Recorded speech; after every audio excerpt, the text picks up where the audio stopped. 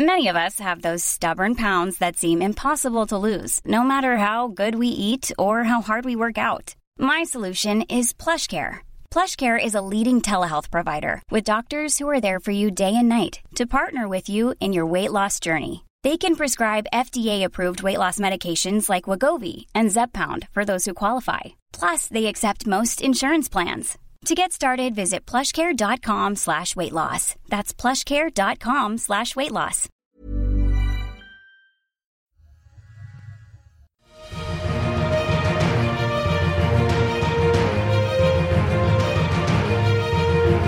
You're joining us for live coverage of the 1908 London Olympic Games.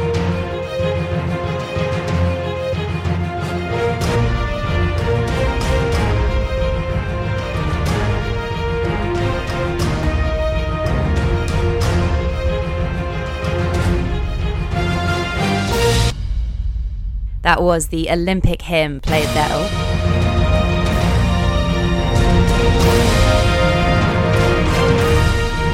And that was the Olympic hymn played there by... Is it done? Shall I go? I don't know. Is that the end? That was the Olympic hymn played there by the London Symphony Orchestra. You're joining us in the studio for live coverage of the 1908 London Olympic Games, coming to you live from Shepherd's Bush in the newly built White City Stadium.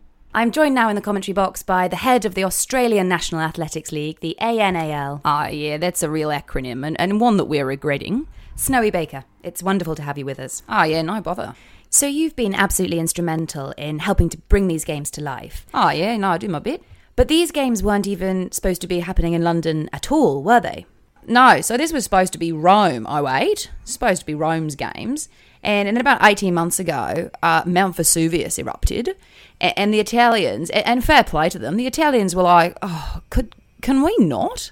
Like, I don't want to be a bitch about this, but could we not do this? Like, we got a lot on, like half the town's covered in lava, could we just not? And good on them, the Brits were like, oh yeah, we'll do it, we'll take that off your hands. That's Britain's favourite thing, isn't it? Just coming up and taking something that doesn't belong to them, passing it off as their own. Well, I don't know about that. I'm talking about your Elgin marbles. Well, the stadium has been built incredibly quickly. Only about a year ago, where we are right now in Shepherd's Bush, I mean, there was nothing there. It was just marshland. Yeah, I mean, it was literally a shepherd's bush. There's nothing. Couple of sheep. I mean, there was absolutely nothing here. And 12 months ago, they put the first brick in, built this whole stadium from scratch. And now here we are. I don't like the Brits, but you can't say you're not impressed. So these Olympics are running alongside the Franco-British exhibition. And again, that's something that's been built entirely from scratch and now stands at 140 acres, all of it in this brilliant white, nicknamed the White City, as perhaps it will be known for many years to come. It really takes your breath away, this incredible architecture, this beautiful, intricate panelling, almost like the Taj Mahal, but on an enormous scale. A lake, swan boats that you can ride through it, a steam train, all the countries of the world doing their own displays, live tigers, elephants, a working display of a waterfall. I just think it really is incredibly impressive what they've built. Who are you explaining this to? Everybody knows. It's the most famous thing happening in the country at the moment. I just want to really hammer home how impressive it is, and perhaps in the future we won't remember why it was called the White City. I don't think anyone will forget that. And, perhaps this incredible stadium that we're currently sat inside, this amazing circular stadium, will one day go on to be, perhaps the home of, a television broadcasting corporation, perhaps. And maybe, the end of the marathon will be marked out outside the revolving doors. I don't know, that seems an incredibly weird thing to describe. I just want to really paint a picture of where we are and what's going on. You seem absolutely obsessed with the future. Let's talk about the stadium. This is the first time that all the events at the Olympics are happening inside the stadium, and you've built an incredibly long section in the middle for the track and field. Yeah, so this is my fourth Olympics. I've been part of the IOC, the International Olympic Committee, since its inception, since Athens in 1986. Then we had 1900, Paris in 1994, St. Louis. And what we've found is that, since you're so obsessed with the future, perhaps one day everyone will throw their javelin one after another. But at the moment, the javelin, we just throw it all at the same time and see who goes the furthest. And in the past, when we've had that happening inside the running track, we've been surprised by how far people are able to throw a javelin. And I don't want to describe it completely, but listen, we've had a couple of runners impaled by a javelin. So for that reason, we've made the track section as long as possible. The cinder track for the running goes around the outside, and then outside of that, the cycling. So it's nice to have a designated space for the first time. So the French, for example, just made this absolutely tiny space for the track and field, and then everyone just threw their javelin into a tree. So that was the end of that event. And there's a swimming pool as well. This is the first time we're having the swimming events inside a swimming pool. Yeah, in the past, we've just used any body of water we could find. If you can see some water, get in that. And so it's nice to have a swimming pool for the first time. And, I don't want to talk about the French again, but they had some of their swimming events in the water, in the sea. And the guy who currently holds the 400-metre freestyle record, I suspect he'll hold it for a while because when they set off, he got caught in a riptide. So the current just took him past the finish line, and he finished 45 seconds ahead of anyone else. We had to send a boat out to get him. It was about half a mile out to sea. And what kind of events can we expect in the swimming program? Oh, you got all your classics, the 200 metres, the freestyle, then you got the underwater obstacle course, and the face-down plunge. Oh, yes, the face-down plunge. And so that, and stop me if I'm wrong, but that's just you get in the water, you lie like a starfish face down in the water, and then you just see how deep you can plunge. Yeah, that's it. One of the most popular events at the Olympics, that's for sure. And is there a lot of skill involved with the face-down plunge? No, what we're seeing increasingly is just the bigger you are, the deeper you'll plunge. So we're gearing up this afternoon for the opening ceremony. What kind of things can we expect? Oh yeah, there's going to be a routine from the men's penny farthing synchronised display team. So that'll be something to look forward to. And I'm personally looking forward to seeing the women's Danish gymnastic team coming out. They're not competing, they're just here to do a display. Right, because there aren't a lot of women competing at these games, are there? Oh no, there's loads. If anything, there's too many. I think you've got about 22 women competing here. And what kind of events will they be doing? You got the women's tennis, you got the women's archery, you got the women's hop, step and jump. And what does the hop, step and jump involve? It does what it says on the tin. That's a hop, then a step, then a jump. And not to talk about the future again, but do you think perhaps that might one day be known as perhaps the triple jump? No, I don't see a reason for that. I think hop, step and jump nicely says what it is. Sounds professional, sounds dramatic. Hop, step and jump. Marvellous. Well, thank you so much for joining us, Snowy. You've been a wonder to have in the commentary box. I'm sure you'll be back to assist us with some of the track and field events.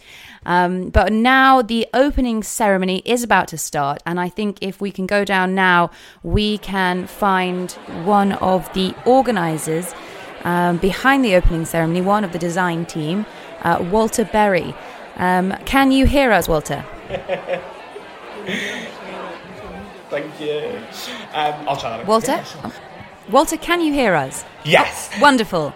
It sounds so exciting down there. Has it been an incredible experience working on this opening ceremony? No. I'm sorry, can I be honest? It's absolutely dreadful. Obviously, I'm happy to have the job and everything, but this has been a nightmare from hell. God, I'm so sorry to hear that. What's going on? Right, I'm just trying to get everyone lined up for the Parade of Nations, and Russia are nowhere to be seen. So I'm like, okay, but where is Russia? And it turns out they're using the wrong calendar. Ugh. What do you mean they're using the wrong calendar? We're on the Gregorian calendar, and they're still using the Julian calendar because they want everyone to know they've got their thing going on. So they're 11 days behind schedule. Well, when are they going to get here? They are going to get here just in time to miss the closing ceremony. I'm so sorry to hear that. Well, is everyone else there lined up, ready to go? No, I've got no Finland. Where's Finland? Hull. Hull? What are they doing in Hull? Half the team are stranded off the coast of Hull, where their ship has run aground. The other half have gone to rescue them, so I've got about 3 people from Finland here. The penny farthing display team are being the worst, and then, yeah, we can't find the flag. What flag? The American flag. So they say to me, decorate the stadium, make it look nice, but I've got no budget for this. So I buy a job lot of flags from the auction house, and when I put them up today, there's no American flag, there's no stars and stripes, so I've got an empty flagpole. So what have you done? I put up China. China? Are China even competing? No, they're not. I didn't think anyone would notice, it's just a flag. Right, and has anybody noticed? Yes! In comes James Sullivan, the head of the American team, and he's like, where's our flag? I can't do the accent, but where's our flag with the goddamn United States of America? And I say, we can't find it, it's an honest mistake, didn't mean to be a bitch, didn't mean to upset him. And he said, this is a personal slight to the greatest country in the world. And I say, it's not. The flags were more like bunting, more sort of light decor than a patriotic insult. Anyway, he's brought his own flag, it's massive, and they've made me put that up. Oh, Walter, I'm so sorry. This sounds awful. Oh my God, now it's raining. No, Denmark. That's not where you stand. Walter? Denmark, that's not where you stand. Well, we seem to have lost contact with Walter there, wishing him all the best for the opening ceremony. And now just a few words from our sponsors. Support for this podcast comes from Ostamore Mattresses. If 1/3 of your life is spent asleep, don't you deserve to be clean and comfortable? Is your bed full of lumps and bumps, sagging in the middle? Have you found a rat in your mattress? Has contaminated horsehair stuffed in your mattress by the prisoners in the curled hair industry in Sing Sing prison given you malignia, a disease found in South American cattle? Then you need Ostamore. Our mattresses are built, not stuffed, and we know exactly where our horsehair comes from. It's vermin-proof, damp-proof, dust-proof, and a sun bath is all the renovation it ever requires. Use the discount code OSTAMORE10 for 10% off your first Ostamore mattress. Ostamore. More mattress, less rat.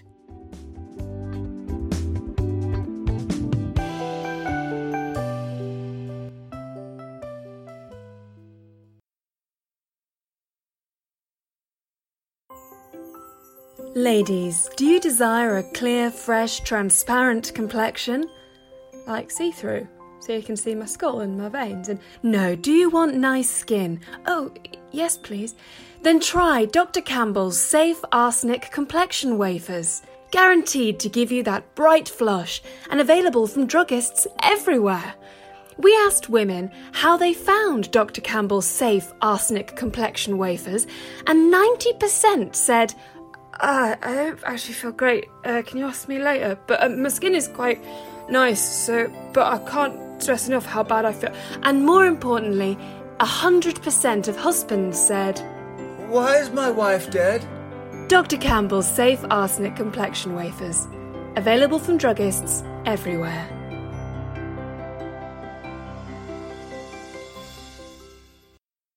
Well, welcome back, and we pass you over now to an extremely safe pair of hands for the opening ceremony. You're joining us live at the Olympic Stadium in Shepherd's Bush, the newly built White City Stadium, for the opening ceremony of the 4th Olympic Games. The crowd just taking their seats, and in true British spirit, it's pouring with rain. King and the Queen taking their seats, drums and pipes there from the Scottish Guard. His Royal Highness King Edward the 7th, eldest son of Queen Victoria, and his wife Queen Alexandra of Denmark. They're being received by Baron de Coubertin, founder of the Olympic Games, with his famous enormous moustache. And here's the Prince and Princess of Sweden, the Prince and Princess of Greece, the King of Norway, and our very own Prince and Princess of Wales, Princess Mary and Prince George, who will one day be king, perhaps in about 1910. Another trumpet there to signal that we are off. The games have officially begun. I believe we're in for quite the performance tonight. Yes, here it comes. It's 8 men on penny farthings. And I think, yes, round they go in a circle. And back the other way. Marvellous. And that concludes the performance part of the evening. Here now comes the Parade of Nations. This is the first time that athletes are competing as countries as well as individuals, each country walking with their flag, and for the first time every country is in a uniform, specially designed, very exciting to see. The red and white stripes of the Austrian flag starting the proceedings. They're dressed in navy blue blazers, very smart.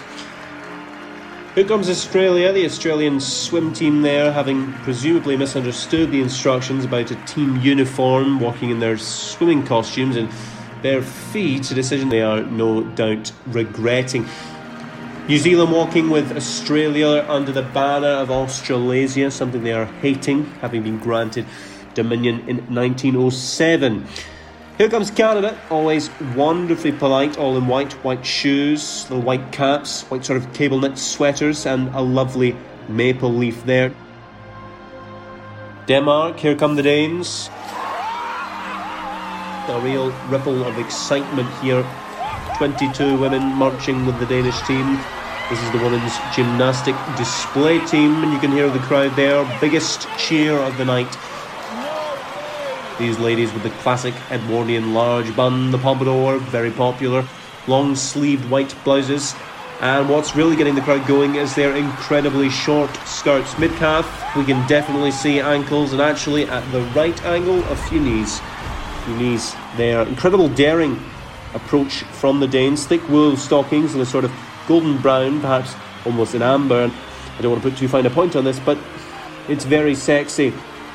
As you look through the crowd, it looks as though a few of the women have fainted, and there appears to be a large proportion of erections from the men. There's nothing that turns a 1908 audience on more than what appears to be a bedsheet buttoned up to the neck and a touch of knee. Queen Alexandra covering over George's eyes lest he rock the boat of their marriage, although I cannot confirm whether George has an erection himself. Okay, Finland here, matching without a flag, and what I believe is the cardboard sign they've stolen from their dressing room, the Duchy of Finland. Technically still part of Russia, Russia refusing to let Finland have its own flag and insisting they should be marching under the banner of Russia, but they can do what they like. The Russian delegation haven't arrived yet. Russia are still using the Julian calendar. We're using the Gregorian calendar, and Russia, I believe, are going to show up to these games 11 days late. Well, good on you, Finland. Only half the team here, the rest of them stranded on a streamliner off the coast of Hull. I'm told that the rescue is on its way, and they will all get here safely in time for their events. Norway wearing Stetsons, and why not Norway? Why not?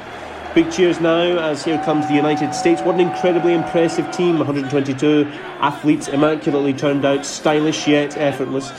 There's already been some controversy with the flag. They were very upset that their flag wasn't on display, but luckily they seem to have bought an enormous number of spares. Their flag here, easily about 5 times larger than anyone else's, carried by Ralph Waldo Rose, the shot putter. We're going to see a lot more of him in these games. Very much the favourite for the standing shot put and the tug of war, standing at about 6'6", 250 pounds. Really, he is an absolutely colossal man, and this is truly a team to contend with.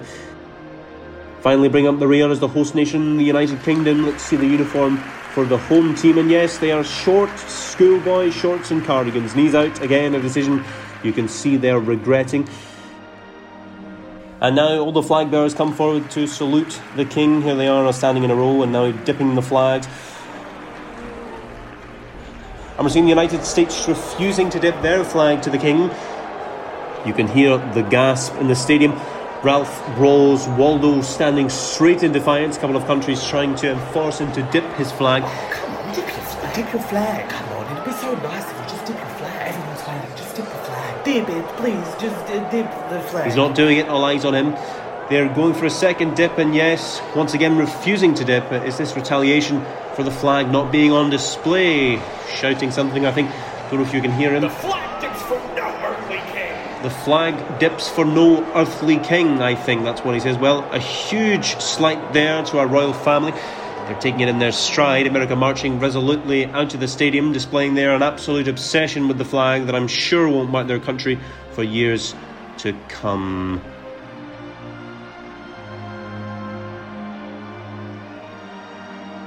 Well, extraordinary behaviour there from the United States, setting a precedent that perhaps they will continue to follow for the next 112 years of refusing to dip the flag to the royal family during the Olympic ceremony. Oh my God, you're obsessed. Well, that's all from us today. Join us tomorrow for the tug of war and the barrel leaping.